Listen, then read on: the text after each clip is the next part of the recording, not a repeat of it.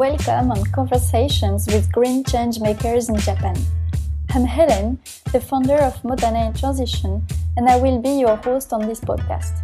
The goal of this discussion is to bring along passionate individuals to talk about various topics around ecology and well-being in Japan. This episode is a collaboration between Motana in Transition, Fab Cafe Tokyo, and Global Goals Jam Tokyo. Today, I'm welcoming John Walsh. John is a New Zealander who has been living in Japan for almost 20 years. He's an urban farming instructor and consultant based in Tokyo. Since 2012, he has taught nearly 1,000 people, including individuals, families, students, and working professionals, how to grow healthy urban food, to improve their health, support the environment, and reconnect with nature. I'm now leaving you with our guests. Enjoy the discussion. Before we move on to the topic of urban farming, I think it's important for us to understand, how you became aware of the climate change issue and when you properly started your ecological transition.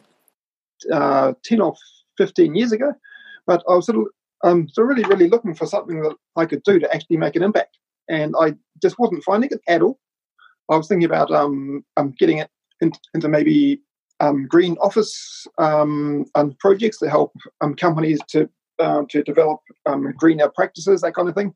But nothing really sort of caught my imagination until the earthquake in Tohoku, and basically sort of 9 years ago now. And that basically changed everything. Before that earthquake, March 2011, I hadn't grown a single plant except one fern, but no food. And when that quake happened, that basically it just changed everything here in Japan. And kind of coincidentally, that happened 2 weeks after a killer quake hit Christchurch in New Zealand, where I'm from. And I think those two quakes may have been connected, and maybe not. I'm not quite sure. But those two quakes, basically, they sort of really made me think that life can change just like that. And when I was watching the images coming in through the TV of what was happening up in Tohoku and seeing some towns that had just been completely wiped off the map, I thought that kind of thing could happen here in Tokyo anytime, like maybe even today. And I just thought, right, if a massive quake did hit Tohoku today or tomorrow, what would my plan be to hopefully survive it? And I didn't have one. I just didn't have one at all. So I thought that's pretty bad news, and it was pretty scary. So I just thought, right, what can I do about it? And I thought that, right, if there's a massive quake, then food supplies are going to be cut off. Trucks that bring in food from the countryside are probably not going to be able to come into the supermarkets, and people would basically run out of food. So I thought, right, where would food come from? And I thought, okay, the only way to get around that is to grow it myself. And that was the start. So can you tell us a little bit more, like what exactly is urban farming compared to, let's say, more traditional farming? Yeah, sure. Okay, yeah. Traditional farming, I think to most people is basically farmers in the countryside and with livestock and possibly growing food too.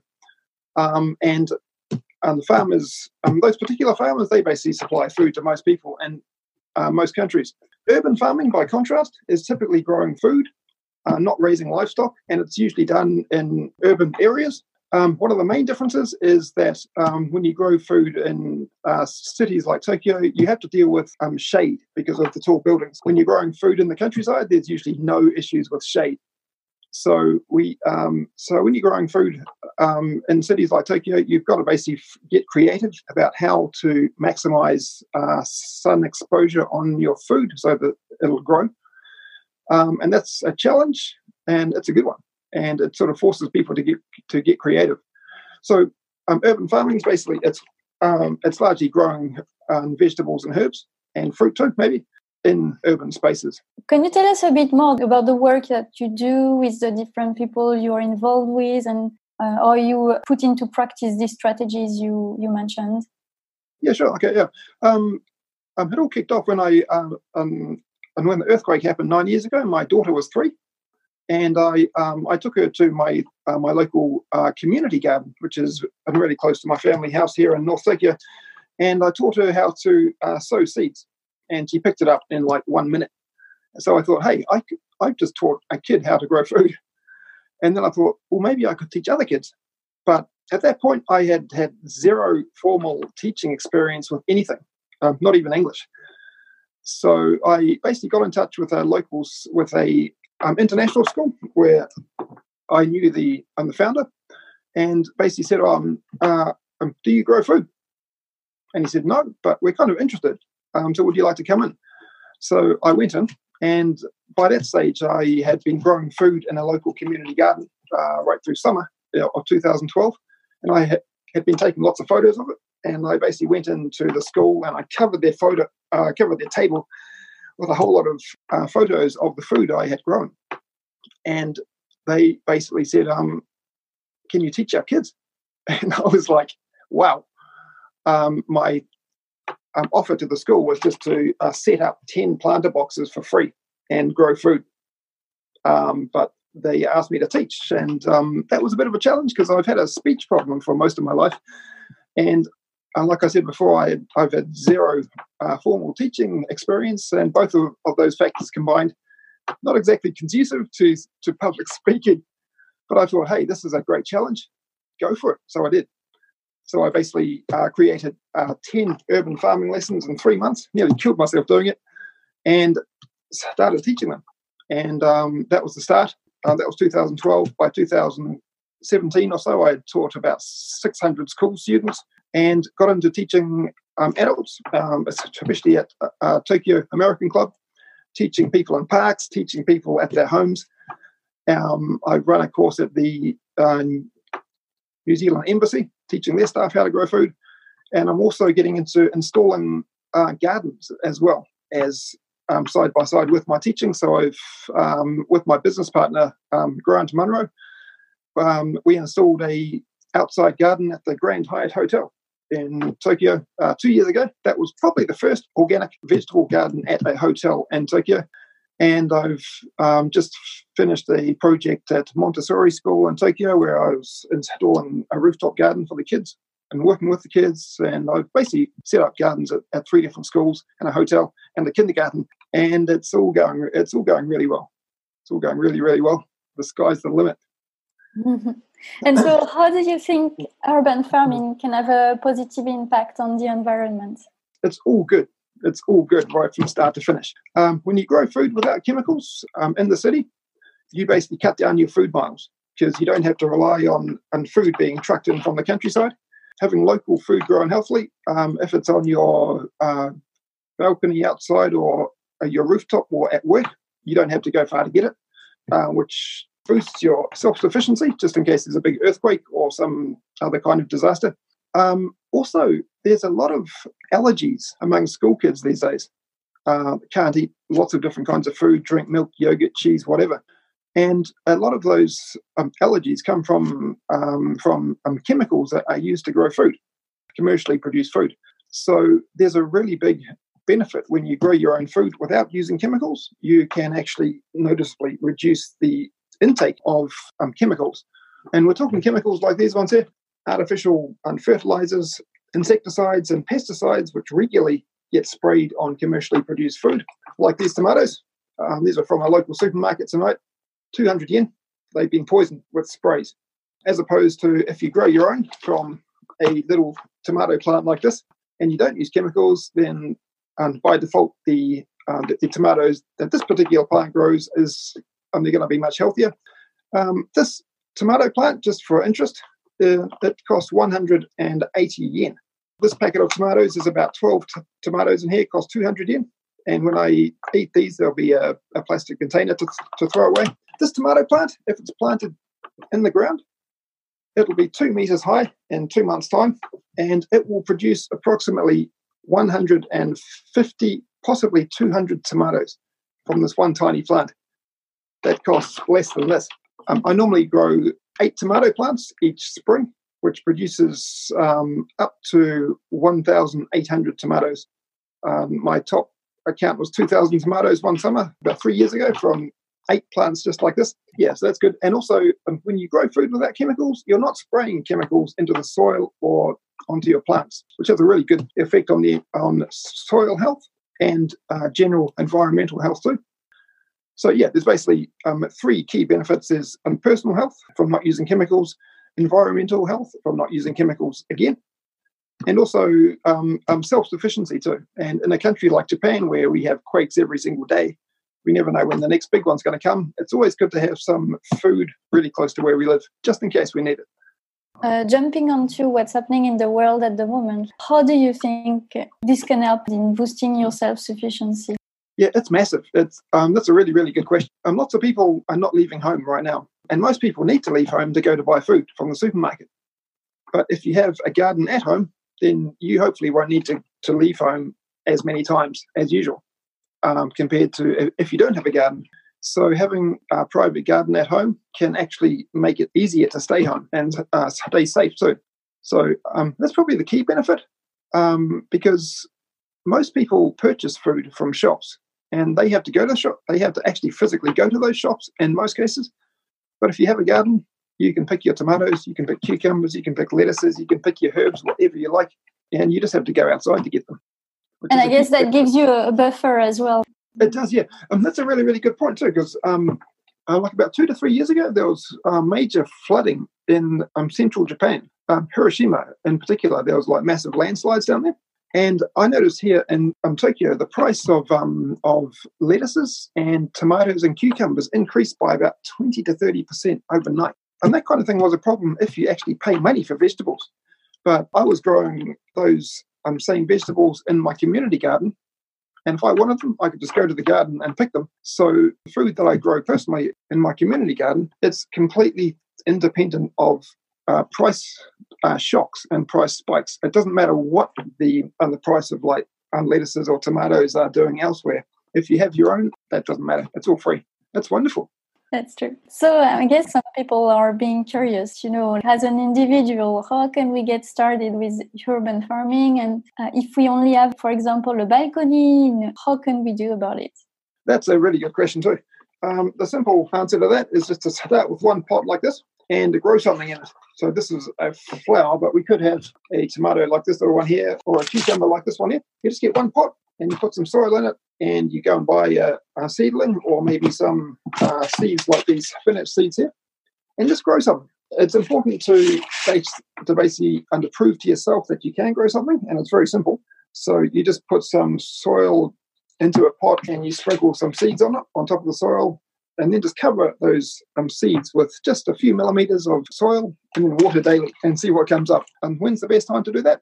Right now. It's spring. So pretty much anything's going to grow now in Japan and the Northern Hemisphere. And so, yeah, just grow. Just start small with one pot and see what you can grow. And then what I did when I first started gardening in 2012 was I just grew some spinach from seeds like this, and they grew. Just one plant, and I was just like, wow, this is amazing stuff. I couldn't believe it because I'd never done it before. And then I just bought some more pots and grew some herbs and some microgreens and some more spinach. And I just made my garden bigger just by buying more pots and doing exactly what I had done with one pot multiple times. And it all worked.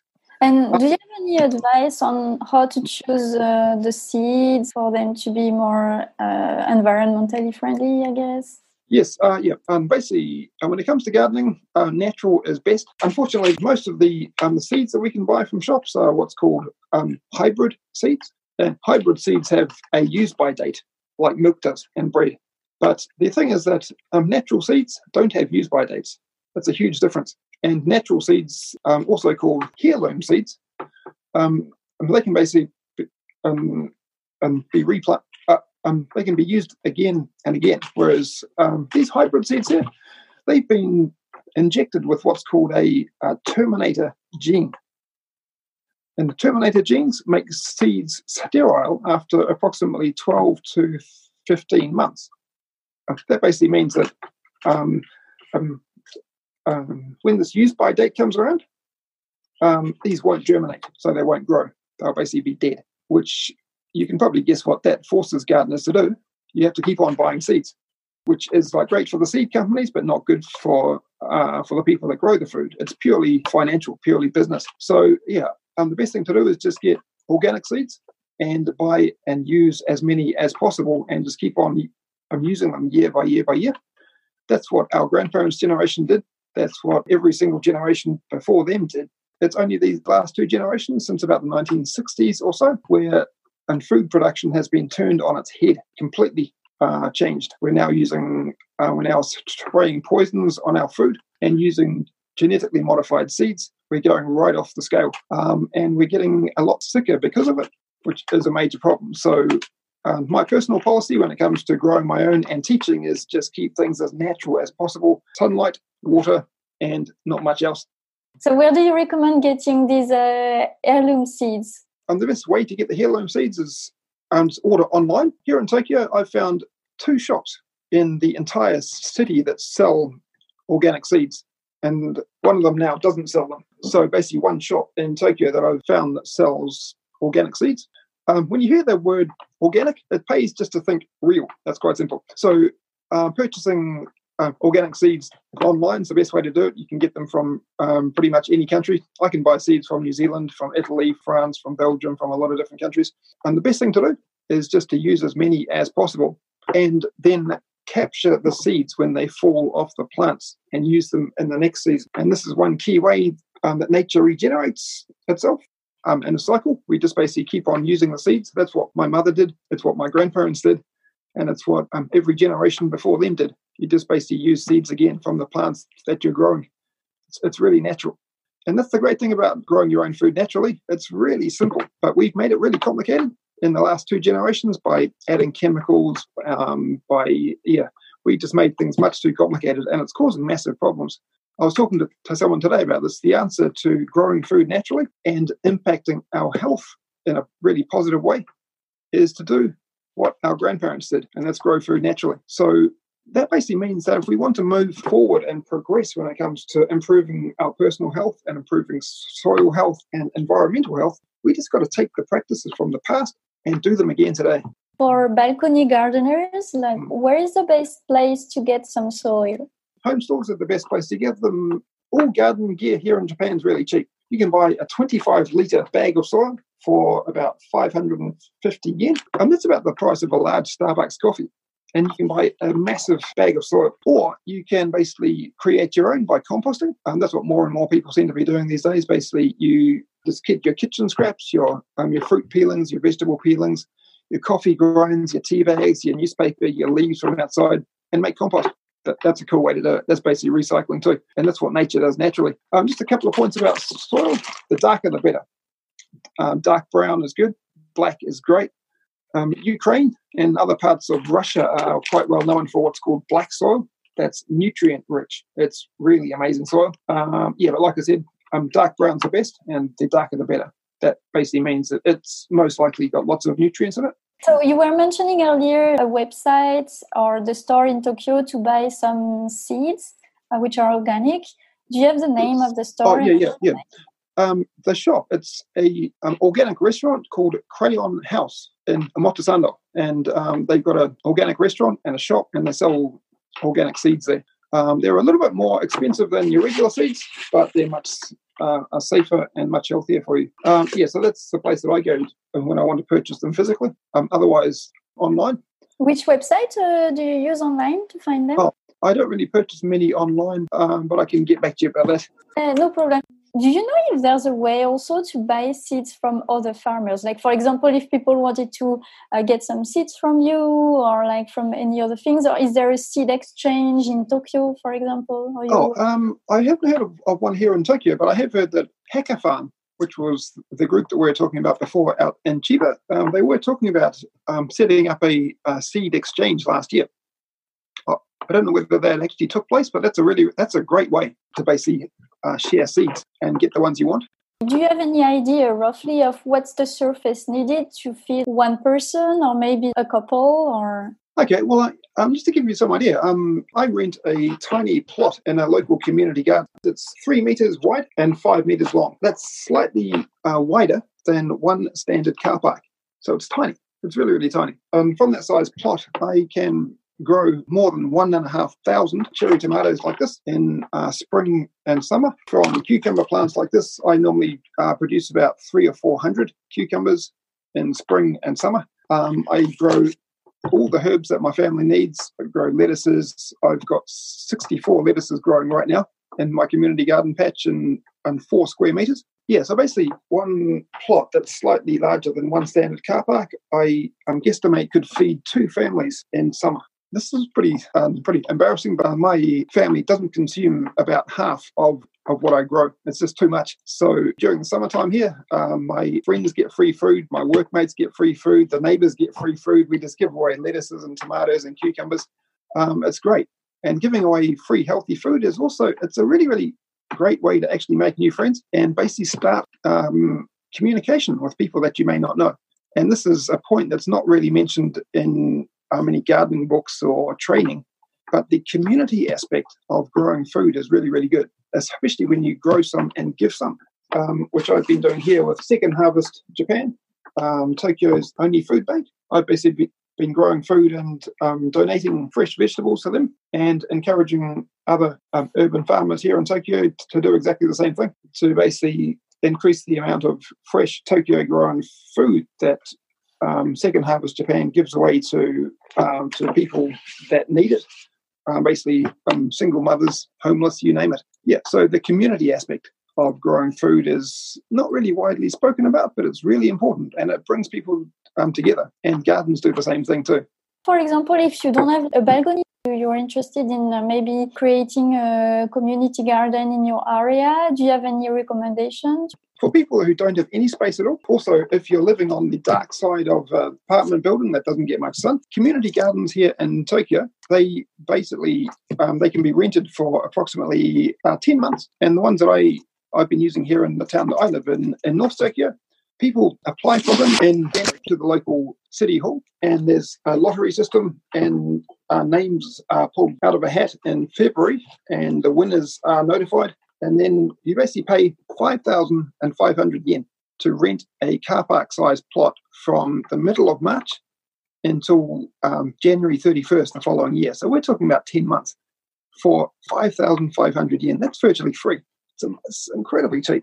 And considering that I grow probably about 25 to 30,000 yen worth of food per year, it's really good value too. So you basically look for your local city newspaper in January, in the first 2 weeks of January, and these local city newspapers can be picked up from train stations and libraries and other public buildings, and then you apply and you'll hopefully win. Like I said, 9 months rental for just over 5,000 yen. They used to be free 40 years ago, but now we pay just that little bit of money. No big deal. Yep. Okay. And also, one more way is if you have no space to grow food, then talk to people who may have space. For example, talk to your friends, talk to your workmates, talk to the people around you within your network, and ask them: do you have a spare space on your rooftop at home or at work? Do you have some space around your apartment block? And if so, could I use to grow food?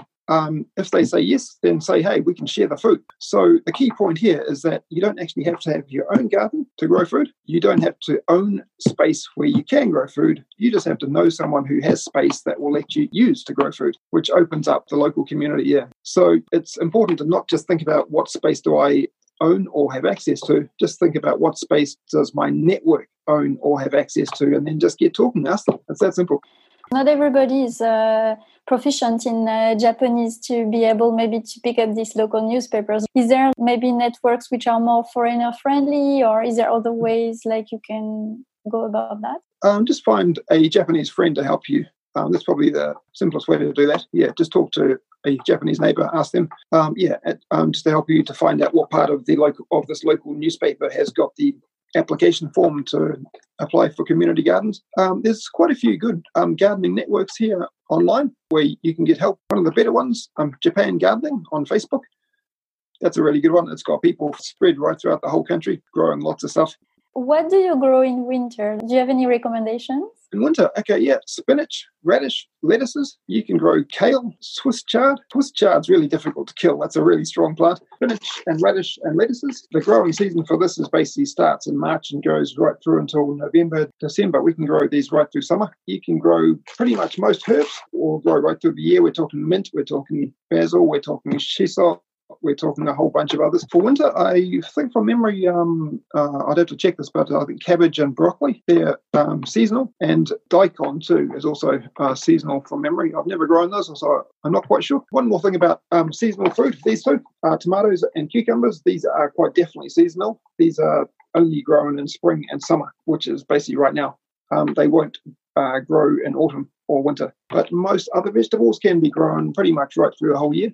Except here in Japan, summertime, August, gets really hot. In fact, it gets too hot. And I stop my gardening then. It's just too hot to grow. It's just too hot to be outside.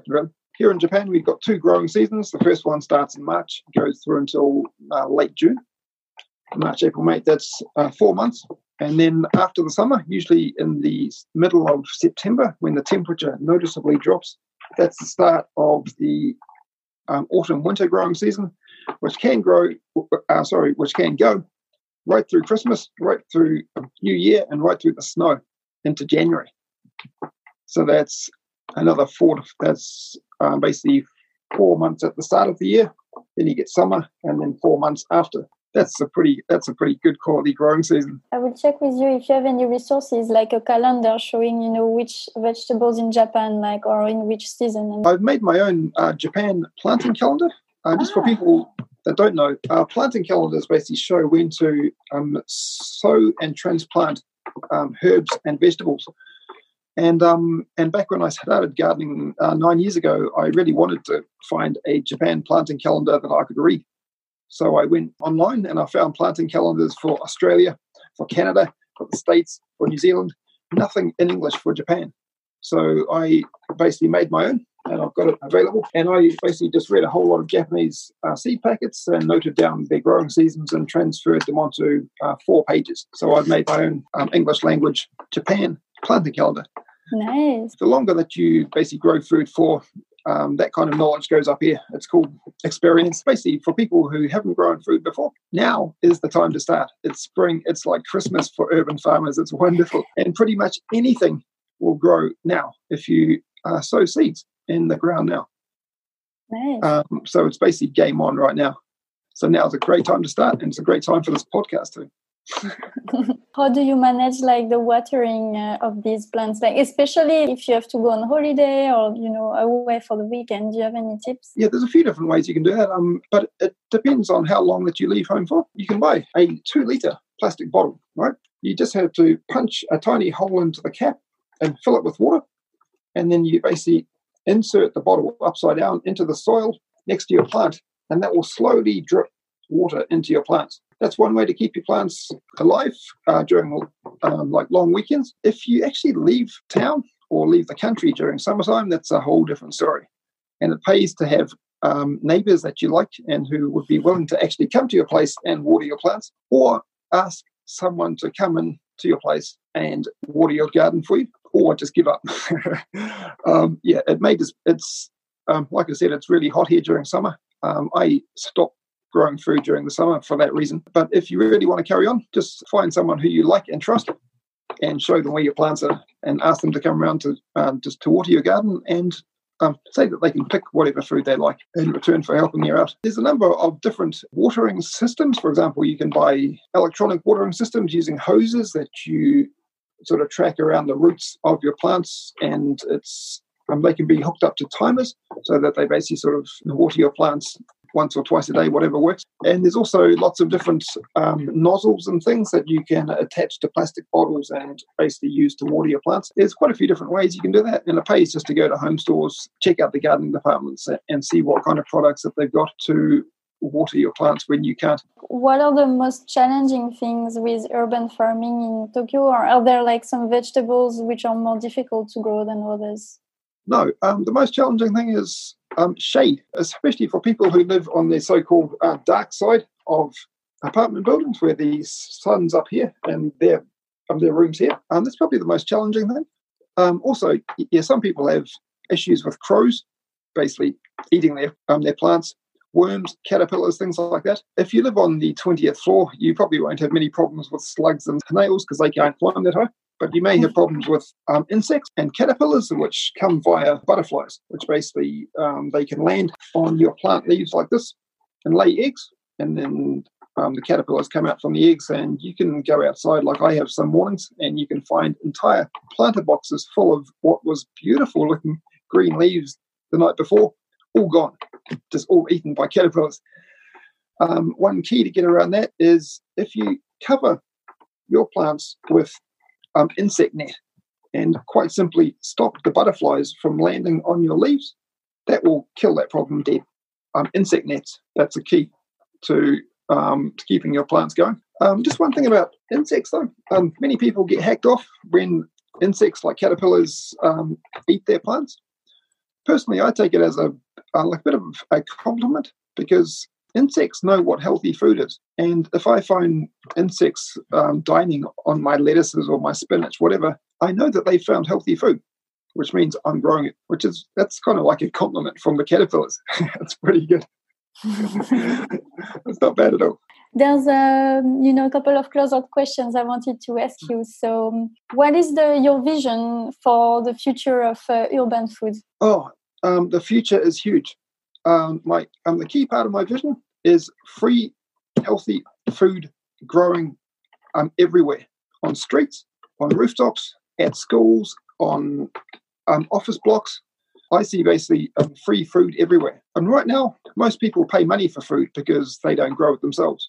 But if we all just use a little bit of space around our house or our office or our workplace or our school and utilize rooftops and balconies and spare land, for example, car parks that are no longer used, we can grow an amazing amount of fresh city urban food and share it. One thing that I would love to see is something that I've actually seen in France, your country, planter boxes down the footpaths in some towns full of not flowers but food. That's part of my dream for the future of urban food. Basically, kids and anyone walking down streets being able to see food on walls and outside houses and lawns everywhere, so that kids see tomatoes and cucumbers and all this food when they're just quite simply walking to and from school, and they see where food comes from and don't actually have to learn about it in school, but they will be able to walk past food and see it every single day.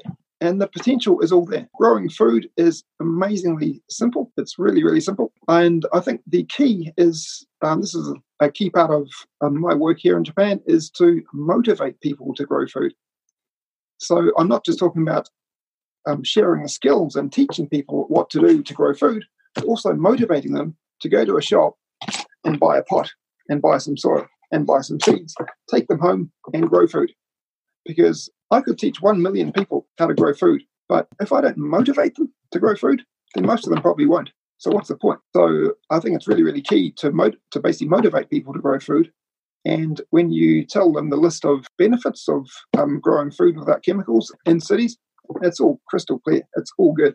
How do you go about city pollution and also like soil pollution? How do you know the soil you're growing your vegetables on is healthy, or how do you know? You basically won't the first time.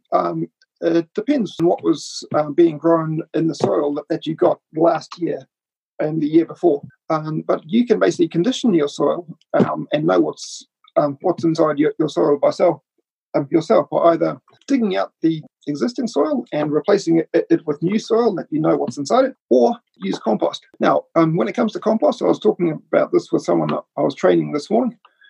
Compost can be problematic because if the compost has been made from food and fruit that have been sprayed with chemicals, then when you make compost from those scraps, then your compost will contain chemicals too by default. So you can gradually make changes to that by buying and growing organic food that has not been sprayed with poisonous chemicals, and then making compost from that and putting that onto your soil to, over time, condition your soil so that it's perfect and natural. Air pollution, there's not really much that you can do about that besides wash your leaves. And there's a really key difference. For example, if I grew this outside my house, we have cars drive past and the leaves would get basically the pollution from car exhaust on top of the leaves, which could be washed off. That's quite different from when food is sprayed with chemicals, because then those chemicals that are sprayed, they go into the soil and the plant sucks up whatever's in the soil. And so the chemicals from sprays like this, they go inside the plant, and there's nothing we can do to get those out, as opposed to airborne pollution, which simply lands on the leaves and can be washed off. So, that's a good question, really. I'd basically say just wash your leaves like before you eat them. There's not really much else we can do besides that. But don't let that stop you from growing food. Do you have any resources like books or anything else that you would recommend for people to get into urban farming or get started? Yes, I've actually got my own book that I wrote. This is How to Grow Your Own Healthy Food in the City. This is a 60-page urban farming guide that I wrote. I've updated it. It's got lots of pictures about the right soil to buy, how to grow in pots, how to make raised gardens and grow rooftop gardens, and how to water and so on. This is basically, it's 9 years of experience in one book. Also, online, in terms of resources, there's a whole lot of stuff online, but if it's in English, it'll probably be for other countries. There's not much English language gardening resources available online here in Japan. It's mainly Japanese, of course. And that's a bit of an issue, but not a major one, because the growing seasons here, as opposed to, for example, Hong Kong or Malaysia or China, are only going to be slightly different.